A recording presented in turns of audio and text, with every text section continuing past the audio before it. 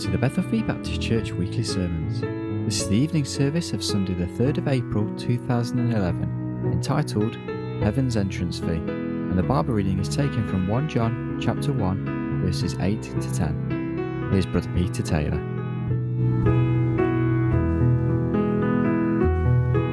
Turn with me to your Bibles to 1 John chapter 1. Just want to read 3 verses, and I'd just like you to stand for the reading of God's word. It says in 1 John 1, verse 8, 9 and 10, "If we have no sin, we deceive ourselves, and the truth is not in us.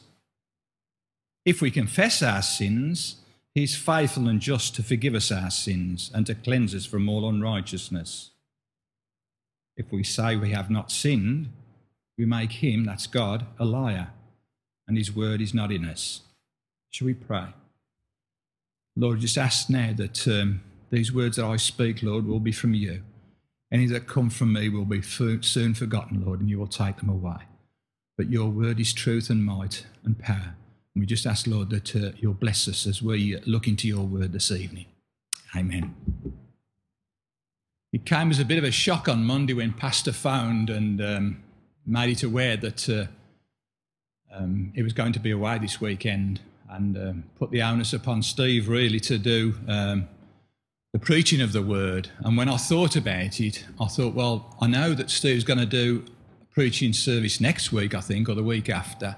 And it's I know what it is to study and to make a sermon from studying, and it takes a long time. And Brother Carl hit it on the head when he said about, you can't pick it out of the air. You've got to study it. And unfortunately, we had chosen to go away for 3 days this week, as it's Diane's birthday, big birthday for Diane. And nobody knows, of course, but it was a big birthday, and we had 3 days away, so I had no time to prepare. So what I've done, I've used a service and a sermon which I preached on about 2 to 3 years ago. So if you remember it, you've got my permission to go to sleep, but you haven't got my permission to snore, because that does disturb, I know that. But joking apart, it is a privilege to be able to stand in the fellowship of your brothers and sisters and to be able to bring God's word. Now, most of you know I'm a man of numbers and not letters. I'm not very good with my vocabulary, never was, never will be, because my reading at school amounted to one book only, Scott of the Antarctic. But I was blessed by that book. Steve will probably know why. I probably mentioned it to him some time ago, because Captain Oates in that book, he actually went out of the tent knowing he was going to die. But he knew that if he stayed in the tent, those that were with him would not have left him. And he left with the intent, and the words were, "I shall be some time." And he went and gave up his life for the others that might live and be saved from probably the tragic death of dying in freezing temperatures. And that's always stuck with me. I wasn't a Christian, but that impact that it had on my life came to bear fruit years and years later, because I realised just what the impact that God had done when he sent his son Jesus Christ to die on the cross for us, because that was the redemption for us. And there's no other word for it. I'm amazed that God would think so highly of us. Who are we to be thought of so highly? I'm going to use some illustrations tonight, and they're quite absurd. And I do apologise for that. I'm going to use people within the congregation to make the illustrations. But sometimes those illustrations may come to bear fruition in days and weeks and months to come. Because my one wish tonight is to bless you with the fact that you have family and friends that are not saved. I know you have, because I have. And that's a burden upon us. It really is a burden, because sometimes we don't know how to approach that situation. We may have a husband or a wife that's not saved, children that are not saved, aunties and uncles, brothers and sisters, those round about you, the neighbours, your friends in school, in college, in university, those that have not known what the Lord Jesus Christ has made a price for, that has paid a price for. Now, I'm going to use the first illustration. It's going to be an absurd illustration, but I want you to just keep it in mind. Maurice, as you know, is going to university eventually, maybe, and she will have had an offer from the universities that she's chosen, and those universities may have made an offer of 2 A's and a B, I don't know what it is, but they'll have made her an offer. Now, wouldn't it be absurd if Maurice, on the day of the interview of her acceptance, would take with her possibly her birth certificate instead of her certificate of education? Now, you'd say that was absurd, wouldn't you? Jill, I know, is thinking about taking up driving lessons. And if on her first lesson, when she approached, say, Andy as her driving instructor, and brought with her a bus pass to verify that she had got what the certificate was needed, which would have been provisional licence. Presumably, she can't drive the car without a provisional licence. That's absurd, isn't it, that she would turn up with her bus pass? What about something that happened to me on Thursday, Diane's birthday? We'd booked a hotel, or Ruth had done the booking for us to keep it away from Diane because nobody knew. And at the time of booking, I noticed when Ruth gave me the instructions that there was a dress code for the restaurant. I wonder what would have happened if I had have broken the dress code for that restaurant. Would I have been able to enter? I don't think so. But you knowing me, know how much I like my food, there is no way I'm going to be called upon to change my clothes because I'm going to be there first in the queue. I'm going to be first at the door. Don't worry. I shall be there with my proper clothes on. Just trying to think of the others that I've missed out. Maybe myself, probably, in a way. When I left the railway, I was asked to join the council, Walsall Council, as a landscape gardener. And I was asked to produce 2 NVQs and my driving licence. What a disaster if I turned up with my passport. These are absurd, aren't they? What about Steve? What about if he goes up with his dad up to Blackpool and Dad says, come on, we're going to watch my favourite team play football. What happens if Angelica and Steve's mum decide that they're going shopping, but Steve and Dad says, we haven't got enough money? Knowing full well what the price is that you've got to enter that football ground, Angelica and your mum decide that they're going to give you some Tesco coupons to go along with you. Not a clever situation to be in, but would you get in? Do you think they'd let you in? That'd be probably great for probably Blackpool now. But you wouldn't get in, would you? No. It's absurd, isn't it?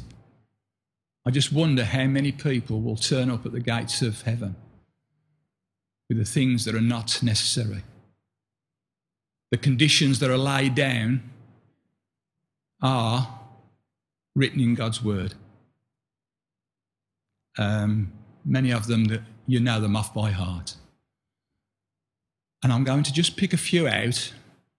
And unfortunately, Steve chose half my sermon this morning. He was cribbing off me while I was away, I think.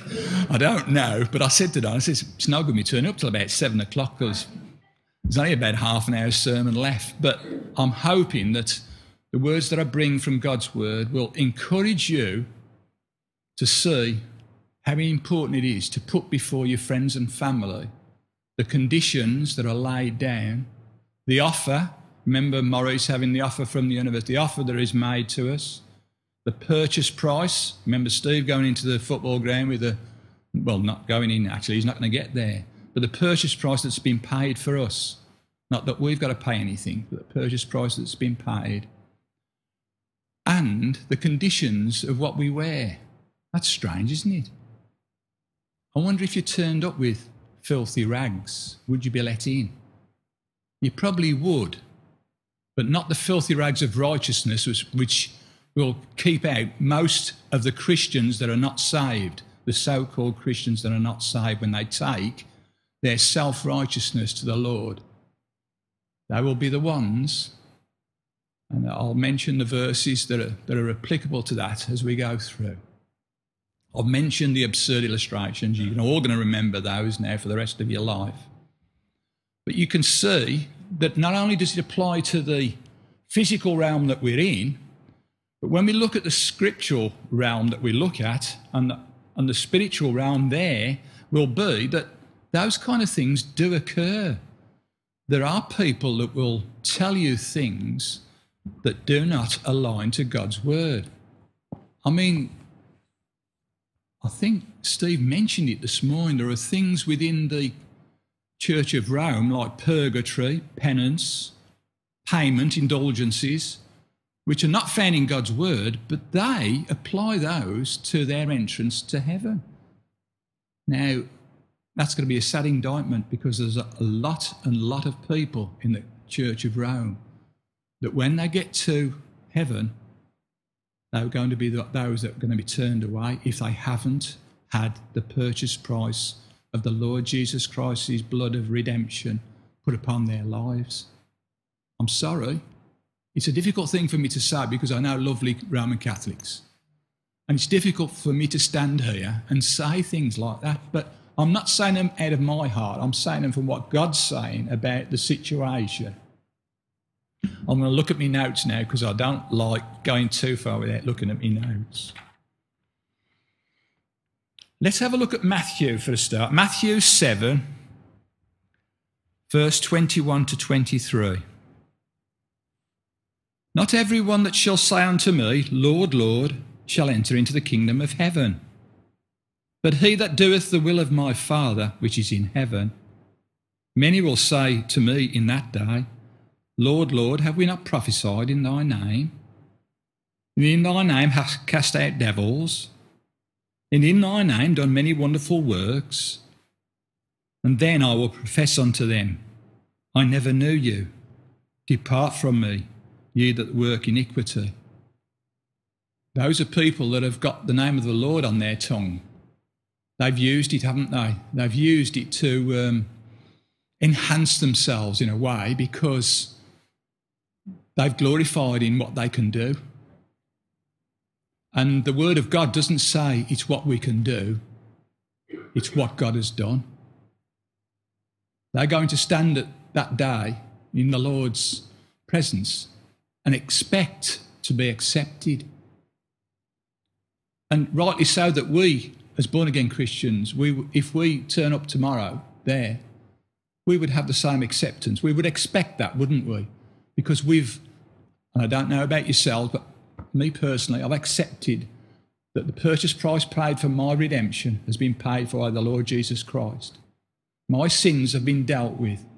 And it's the sin question. You remember the 3 verses we started off with.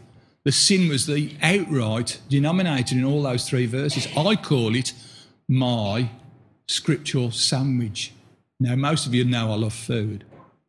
And those 3 verses have 2 pieces of bread, verse 8 and verse 10, but right in the middle, the meat. If I confess my sins, he is faithful and just to forgive us our sin and to cleanse us from all unrighteousness. What a meat in a sandwich. Because the first part in 8, it says, if we say we have no sin, we deceive ourselves, and the truth is not in us. Now, who is the truth? What did the Lord say? I am the truth, the life and the way. And in verse 10, it goes on again. If we say we have not sinned, who do we call a liar? We call God the liar, and his word is not in us. Who is the word? The Lord. So you see, within that sandwich probably is the greatest 3 verses of Scripture that you can take with you wherever you go, because like me out there, before I was saved, I was a good person. I was a moral person. I was an upright person. The balance of scales were tipped firmly in my balance, really were. They were tipped towards me. If I was taken to heaven, I would have been chosen to go into heaven, my thinking, because I was a good person.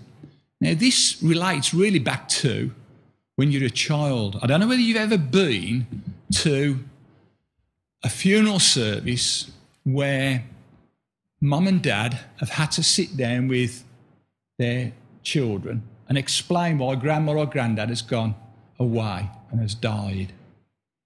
The obvious conclusions, and most people will find an easy way out to say, well, they were good, they've gone to heaven. Is that not right? You've heard it many a time. And that goes into adulthood, because as we grow up, we realise that when we were disobedient as children, and we were disobedient because that's our nature, when we grew up, we were upstanding, weren't we? We did the right thing. We didn't disobey mum and dad. Or if we did, we would be punished. It doesn't matter how old you were, but you didn't. So that we were going into the world with the right things to access ourselves to heaven, because we were morally good.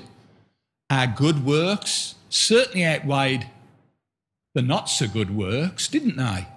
And thereby, our chance of having that eternal home would have been great, because from that early child he was told grandma and granddad, or grandma or granddad, had gone to be in heaven.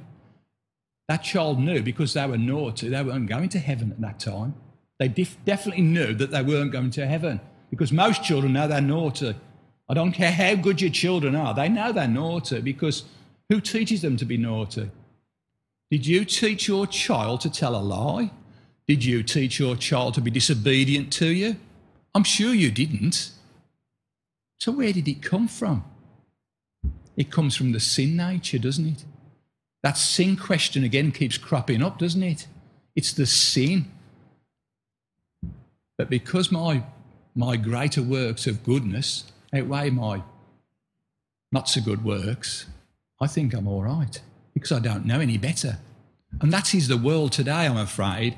In the Christian world, on this side, in this nation of ours, it's estimated that 60% of people, not born-again believers, 60% of other people believe they're going to heaven. So where have we gone wrong? What is it that we're not mentioning in God's word to those that are out in the world? We can't expect them to keep coming in here. We want them to come in, but we've got to go to them, haven't we? We've got to go. The commission is to go to the world to present God's word. And that is the difficulty that we find, and I'm going to try and help in giving you the scriptures that might just ease the problem, because I find it a problem. I don't know about you. When I'm out on the streets with Steve and Pastor, I've always got that worry that somebody's going to ask me the question I'll never be able to answer. And yet, the opportunities that the Lord gives you a possibility to strengthen your personal salvation, because it is an uplifting thing when you are able to speak of God in the terms that God wants you to speak about him, not in the blaspheme that you hear on the street every day, but in the encouragement that he gives to those that are born again, to go into the world to preach God's word, whether it be to your family, to your friends, to your neighbours, or whoever it might be. Let's have a look at another scripture. We looked at that one, and we know from looking at the actual description there that there are going to be a lot of people that think they're going to heaven that will be, unfortunately, very, very disappointed. And it's up to us to just keep reminding that the scripture says what the conditions are, what the offer is, what the purchase price that has been paid, and what robes we are to wear, funnily enough, because it does mention the robes, doesn't it? The robes of righteousness. And those, what colour are they? White clothes of righteousness. But it's whose righteousness is it? It's his righteousness, isn't it? It's not ours. If we take our righteousness with us, our church attendance, our baptism, our Bible reading, Bible study, prayer. If we take that to heaven and expect an entrance to be paid, it won't, because we've missed the most important thing, the sin question again, which hasn't been dealt with. Has it been dealt with in your lives? Have you accepted the Lord Jesus Christ and the purchase price that he's paid at Calvary for your righteousness? Because if you get to heaven and you haven't, you'll be one of those people in verses 22 when he says, "Depart from me, I never knew you." Because he's looking for you to be under the righteousness of the Lord Jesus Christ. Nothing else. He doesn't want those things that I've mentioned about the church attendance. Those will come when you're born again. Those are the works, the good works that we requested and will be natural to anybody that's a born-again Christian. They're not going to be forced upon you. You'll do them by the fact that you love the Lord, and what you want of the Lord is to be blessed. And those things are a blessing. When you come to a fellowship, you're here to be blessed. You're here to praise and worship the Lord, because that's what he requires, and that's what he deserves for who he is. But you want to bless each other. You want to be able to encourage one another in the things of the Lord. I mean, I can go to a social club any night of the week and be encouraged to play table tennis. I mean, my one aim in life was to be the world champion, of course, when I was a youngster, and never reached that goal and never would. But it's not that kind of bond, is it? When you're in a fellowship of believers, you want to be encouraged in the Word of God. You know, the things that really matter, your eternity, is the most important thing in your life. And that's why Steve touched on the saints issue this morning. And there's not much difference between a saint and a sinner, is there? When you think about it, there are only two types of people that God sees upon. He sees those a child of disobedience, those that have what we call a child of God. There are only two people. You'll see in the papers and wherever on the news, they'll link people to groups such as immigrant workers or defrauders of revenue. I mean, even MPs have done it, haven't they? They've gone above the board and taken more money than they should do. And they are all linked in the same tard, into the same brushes, because of what the media supposedly would have their title to be. But God sees them as children of disobedience. It's not us that have chosen God. God chose us, didn't he? And we are children of God if we're born again. So that it is an important fact to remember that your friends are children of disobedience. What would you expect them to do? You wouldn't expect them to come into church. You wouldn't expect them to live for the Lord, because they've disobeyed and they're outside of God's will. Right from Adam, when Steve mentioned Adam was the first, the sin came into the world then, so death came upon the world, did it not? And that's why we have death. I presume if it hadn't have occurred like that, there would have been no death. It would have continued on. But because death is upon the face of the earth, now we have to deal with the sin question. And I'm going to just touch on a few verses. Just have a look at, Steve mentioned the one, Romans 3:23. And he's talking about the sin question. And who is it that have sinned? Rivka knew. Not some, like Steve was mentioning today, not some have sinned. Not a few have sinned. What does it say? All have sinned and come short. You know what the come short comes from? It's an archery term, come short. It's when you take your bow, draw it back, let it go, and the arrow falls short. It comes short. And in fact, some of the archery clubs still call their members, have a guess what they call them? Sinners and saints. Even today, that title is still mentioned for an archery club. So some of the local ones, Leamington and Lichfield, I looked it up, so it is true. I'm not making it up. I know it sounds far-fetched, but it isn't. They still call their members sinners and saints. So they're coming short. We've missed the mark. Did I miss the mark? I think so. Did Andy miss the mark? I think so. What about Cherry? Did she miss the mark? I think so. Gemma? What about you? Did you miss the mark? I think so. It says all, and it means all. So you've got the price there. What is it? It's in 6:23, Romans 6:23. Steve mentioned this one as well, another verse I'd put down. You see, he preached half my sermon for me. So we've got the wages of sin. The wages, of course, is payment. I mean, if you went to work and you had your wage packet, it would be the payment for the week that you'd earned. So you've earned it. What have you earned? Death. That's a very serious payment, isn't it? I can't think of any other payment that's more serious than death. Not to me, because I'm getting towards the end of my span. I've taken me 70 years and 10 out of the pot, so I'm living on borrowed time. I know somebody else is 70 years and 10, and they're living on borrowed time from last week. So look out, Diane. But there's always a but in God's word, isn't there? There's always a but. And amen for the buts in God's word. What's it say? But the gift. Anybody like receiving gifts? Diane had a few on Thursday.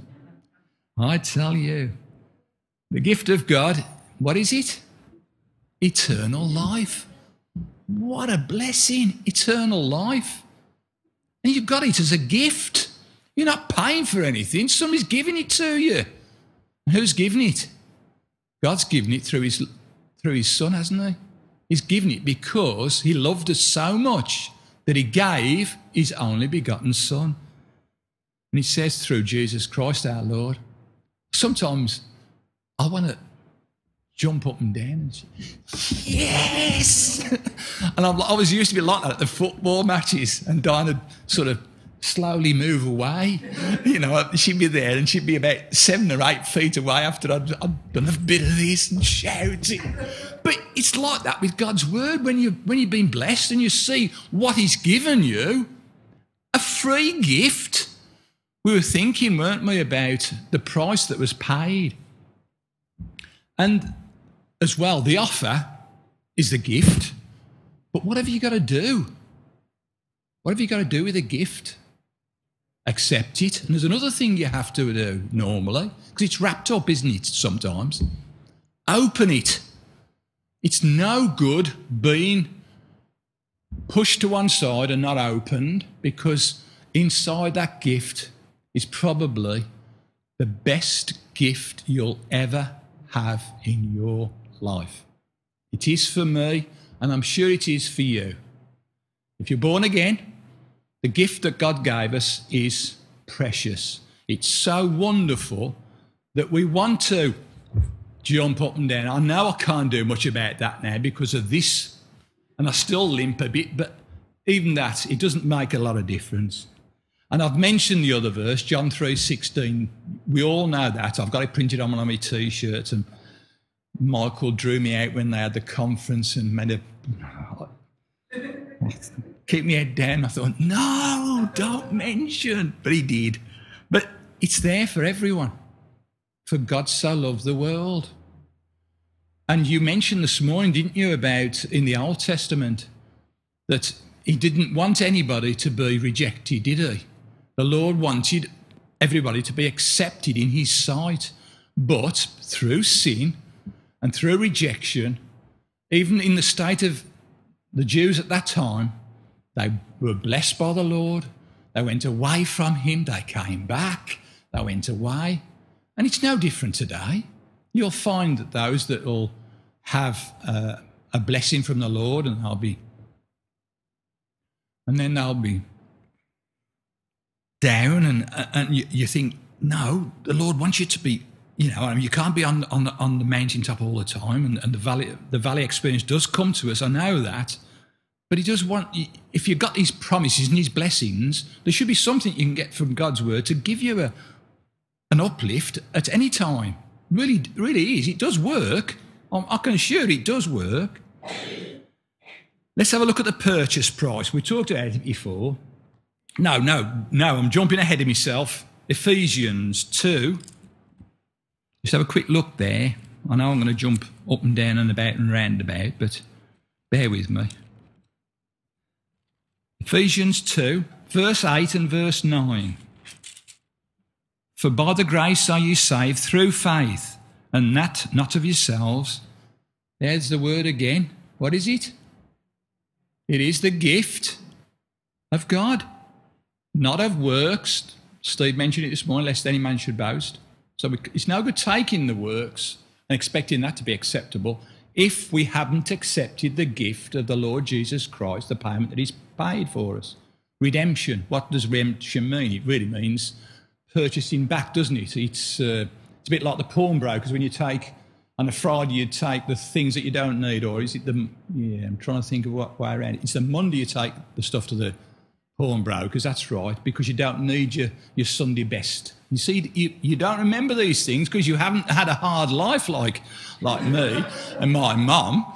On a Monday, you took the things that you used on a Sunday to the pawnbrokers and had money for them. But to get them back on the Friday when you needed them for Saturday and Sunday, you had to go back to the pawnbrokers and redeem them back. And that's the redemption. You're buying back, and God's bought back you to himself because he wants fellowship with his people.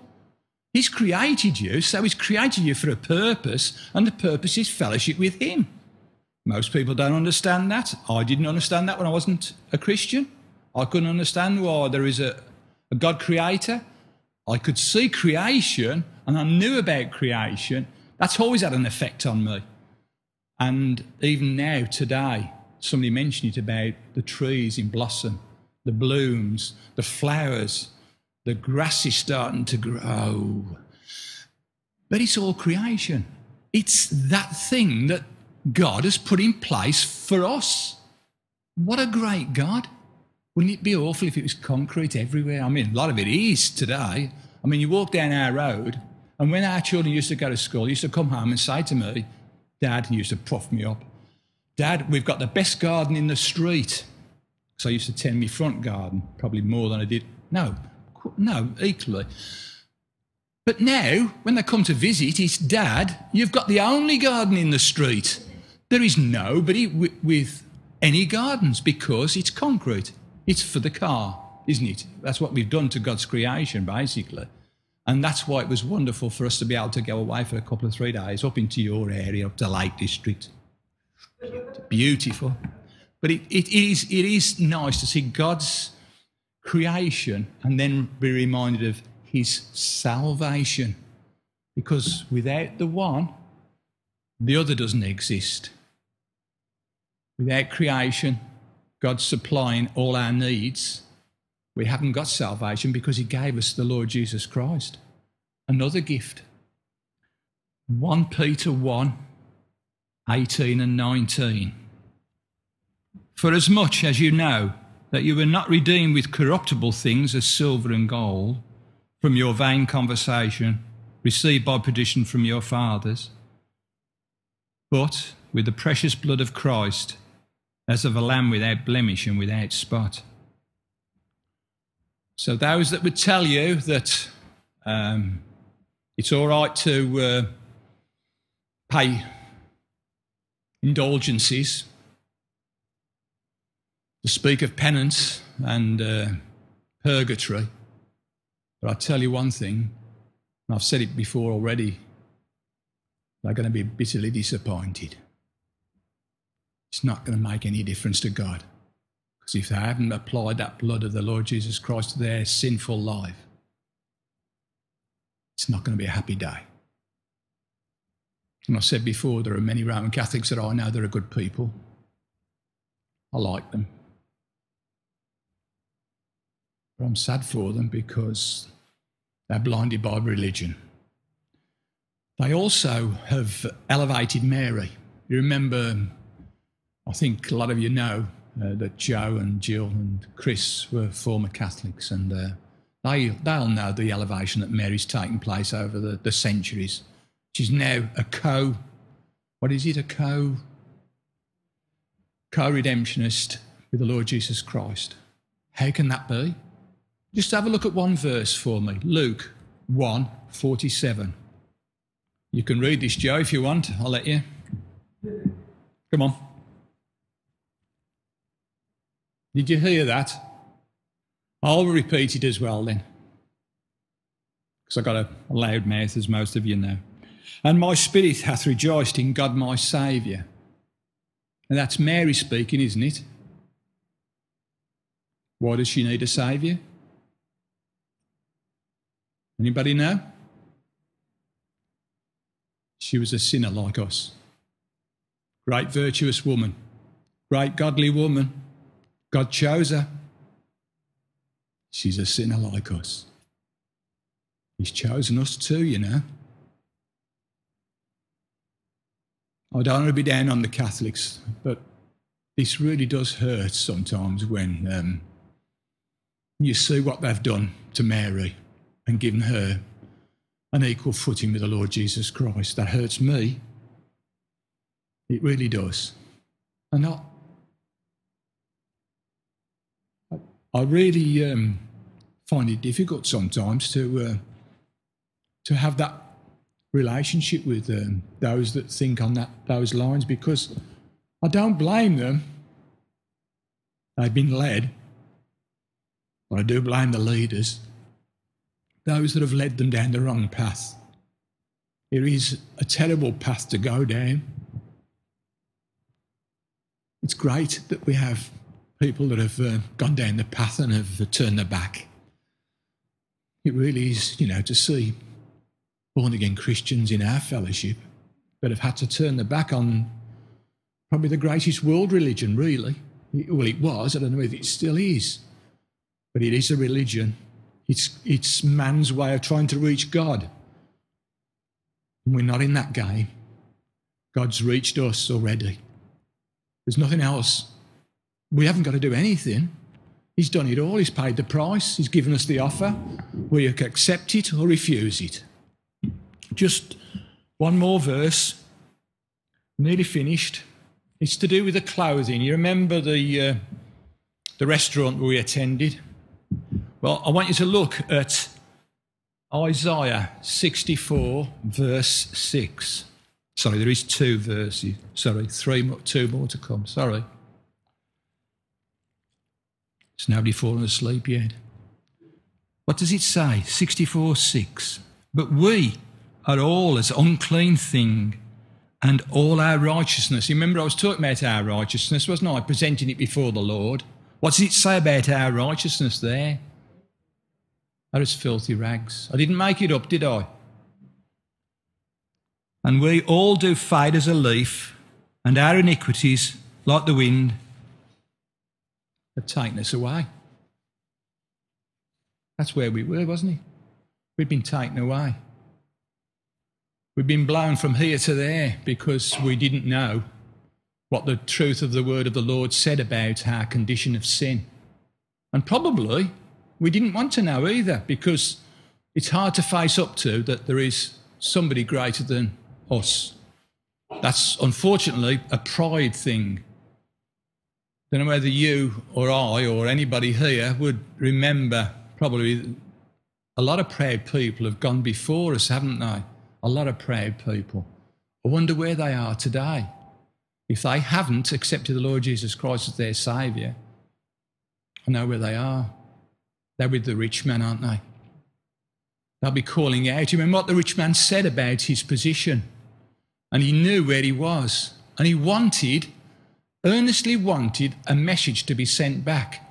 Remember, try to get a message back to my brother and my family. What did Abraham say to him? If you haven't accepted Moses and the prophets, even if someone rises from the dead, they will not believe. And that is how it is today, I'm afraid. We have a Christ that is risen. We're coming up to the time when we celebrate that event.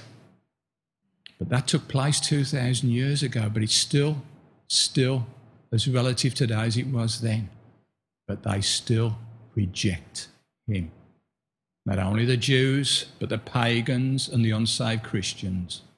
They reject the price that was paid.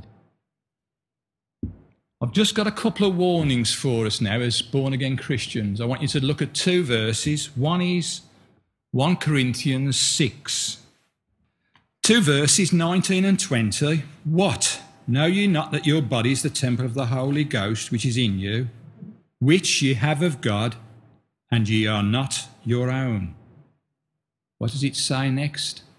For ye are bought with a price. Therefore glorify God in your body and in your spirit, which are God's. See, the bought with the price is there again. But it's a warning to Christians, this. What was the purchase price? It was the infinitely precious blood of the Lord Jesus Christ, wasn't it? That was the purchase price.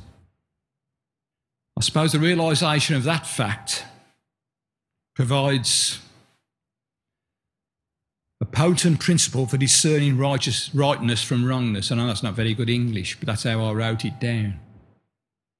And it really does help us to discern if we are bought with a price between our right doings and our wrongdoings, because we are not of our own, are we? What does it say? And you've got to ask yourself, whatever kind of behaviour you present, does it glorify God or does it not? And that's a warning from that verse, really, because we're not bought, we're not of our own. If we belong to the Lord Jesus Christ, we're not of our own. He's paid the price. He really owns us in that respect. I mean, he doesn't look at it like that, but that's how we should look at it. We should be beholden to what he says about our lives. What we do, what our behaviour is, should be a reflection of who God is. If we're a Christian, we should not be exhibiting practices that dishonour the Lord. That should come automatically, the wrongness and the rightness. That's how I put it. But that's how it should be. If you're reading that verse how I read it, I don't know whether I've interpreted it incorrectly, but if we're bought with a price, we don't belong to ourselves, belong to the Lord Jesus Christ. God has placed that price upon us. Now we belong to him. So our behaviour should reflect that. Matthew 7, 21, 23. We've read that one. Don't go back to that one. That was the one regarding who will be acceptable on the day of judgment. And when we go to heaven, the acceptability for us is because who are we? We are sinners saved by grace, not of works, lest any man should boast. So the works that we do after we're saved, of course, becomes not a payment to the Lord, but it's right, a working out of how we feel about who we are, what we do. Do you get blessed by reading your Bible? Well, I do. I have trouble sometimes because, you know, my lack of vocabulary. I have to look at things and think, what does that mean? Diane, what does this mean? You know, I have to go to the commentary and have a look there and I think, is that right? Go look at another commentary and you think, no, there's too many commentaries. I'll go back to the Word and ask God to show me. And it does bless you. And my prayer time, I've had difficulty this week, and as most people have had difficulty making prayers this week because of the situation that we found ourselves in as a fellowship. And God knows, he doesn't have to have words. The best thing that God knows about us is our heart. He knows what you're feeling. He doesn't want you to try and verbalise everything, because sometimes, I don't like to use this word. No, I'm not going to use it. Words keep coming and coming and coming and coming. And we're wanting to please not only God, but we're wanting to please the people that round about us are listening to, if it's public prayer. And I don't find that easy. I find that most difficult because I don't want to please other people. I want to be asking God to please, to bless the whole fellowship, all of us, because we all need, Steve said it, Carl said it, we do need God's presence in our lives closer and closer day by day. And as you get older, you need it even more. So I'm telling you, you need it more as you get older. You might not believe this, but the older you get, the more you need the Lord to keep blessing, because there are things you're going to have to go through as you get older. You youngsters, listen up. There's things that you're going to have to go through if you get older. Pain, suffering, ridicule. Us old uns, I know what you feel about us. Oh, I know. But it's that kind of, you need God more and more as you get older and older. You do.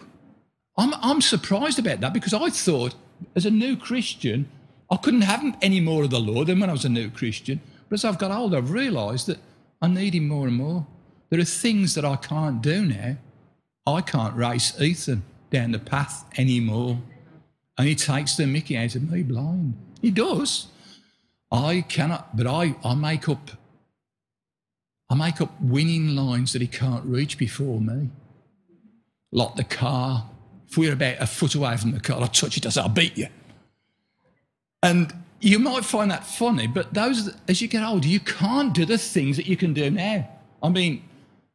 Got two flutists, are they called? Flautists. No, flutists. Play beautifully. I could never do that. My mum sent me to piano lessons. Useless. Absolutely useless. I did not want to go. I would not do the exercises. Ooh, dear. No way. But we're blessed. We've got two. We've got two in our fellowship. What a blessing. You don't realise what the talents are that you have here, but we've got to use them. It's no good being latent. Somebody said to me the other day, how many people in your church don't do anything? I said, this is the same as any other church. There's a lot. I said, but, I said, those that are actually being used are being blessed. I said, that's the thing. If you're used of Christ, you are blessed. Is that not right? What a blessing it is. Maurice plays our piano. We've got 3 pianists now, haven't we? We've got Amber, Maurice and Shelley. 3. Churches are crying out for 1. We're so blessed in our fellowship, aren't we? What else can I think to tell you that blesses me in the fellowship? Because those things bless me. I need to be blessed. I need the Lord to keep blessing the fellowship. Because I'm getting old, I can't do everything. I'm not clever. When workday comes round, I'm the job, what they call them, Carl? The dog's body. Is it the dog's body? I'm the dog's body. I can't do the things because not only of my age, but I've never learned to do practical things. I can do the garden, roll the things I can, I think. But you see, Rolder, Liberty, do they not bless you? Why is that? Because they love the Lord. What a beautiful statement Rivka came out with then. They love the Lord. Aren't we blessed when we see Liberty in her challenging times? And talk to her. Does she not bless you? She does. Rolder, aches and pains, can't move very, very easily. But does she love the Lord? Does she love the Lord? It's wonderful, isn't it, to be around her? You know more than anybody. You go and visit. Do you not come away blessed? You go to bless her. What do you come away? So blessed. We have a blessed fellowship. Keep together. Keep singing on the same hymn sheet as the world says. As long as we keep together and bear each other up. I know I've said some silly things, but the absurd things may stick in your mind. They may help you when you visit your relations. I've got a dear family relation that has sincere beliefs, and sometimes sincere beliefs can get you not to the right place. I'll just give you one story to finish with, and it might It's not for you, Cherry, but this is a nurse that had done a 12-hour shift and she was asked to do 4 more hours. She was tired. That lady nurse made a vital mistake. She gave a dose to a patient that was really poorly, but the dose she gave was 10 times the amount that she should have given. Now, she had a sincere belief that she'd given her the right dosage. Unfortunately, that patient died and that nurse had to live with that. But she sincerely believed that she was right, what she'd done. And because of the constraints of her tiredness, everything sort of really went against her in that instance, that she made the wrong decision. And there's a minibus driver that I know. He was an immigrant minibus driver that was driving for a farm that took immigrants onto the fruit fields. And he made a decision, rightly or wrongly. He sincerely believed that there would be no train on the track that she had to cross. He crossed it probably 500 times before. The day that he made the wrong decision was be a fatal decision for 3 people in that minibus. So you see, people do have sincere beliefs, but they can sincerely be wrong. So be careful of your friends and your family if they've got sincere beliefs. They may be wrong, and they more than likely will be. So you've got to have the wherewithal to go through Scripture with them, tell them who we are. We are sinners, aren't we all? What did the word say? We're all sinners. But we have a gift given to us, a free gift. We don't have to pay for it. And the gift is that the Lord Jesus Christ has paid your redemption. You only accept it. What's difficult about that? And I think for the world, it's the difficulty of the sin question. Always remember that sandwich question that we brought up about the sin. 8, 9 and 10, 1 John 1. If we say we have no sin, we deceive ourselves, and the truth is not in us. Verse 10, if we say we have not sinned, we call him a liar, and the word is not in us. So we've got the truth and the word, so both of them, which are the Lord. But in the middle, if we confess our sins, he is faithful and just to forgive us our sins, all in all unrighteousness. So we're made righteous as well. Blessed be his name. Amen.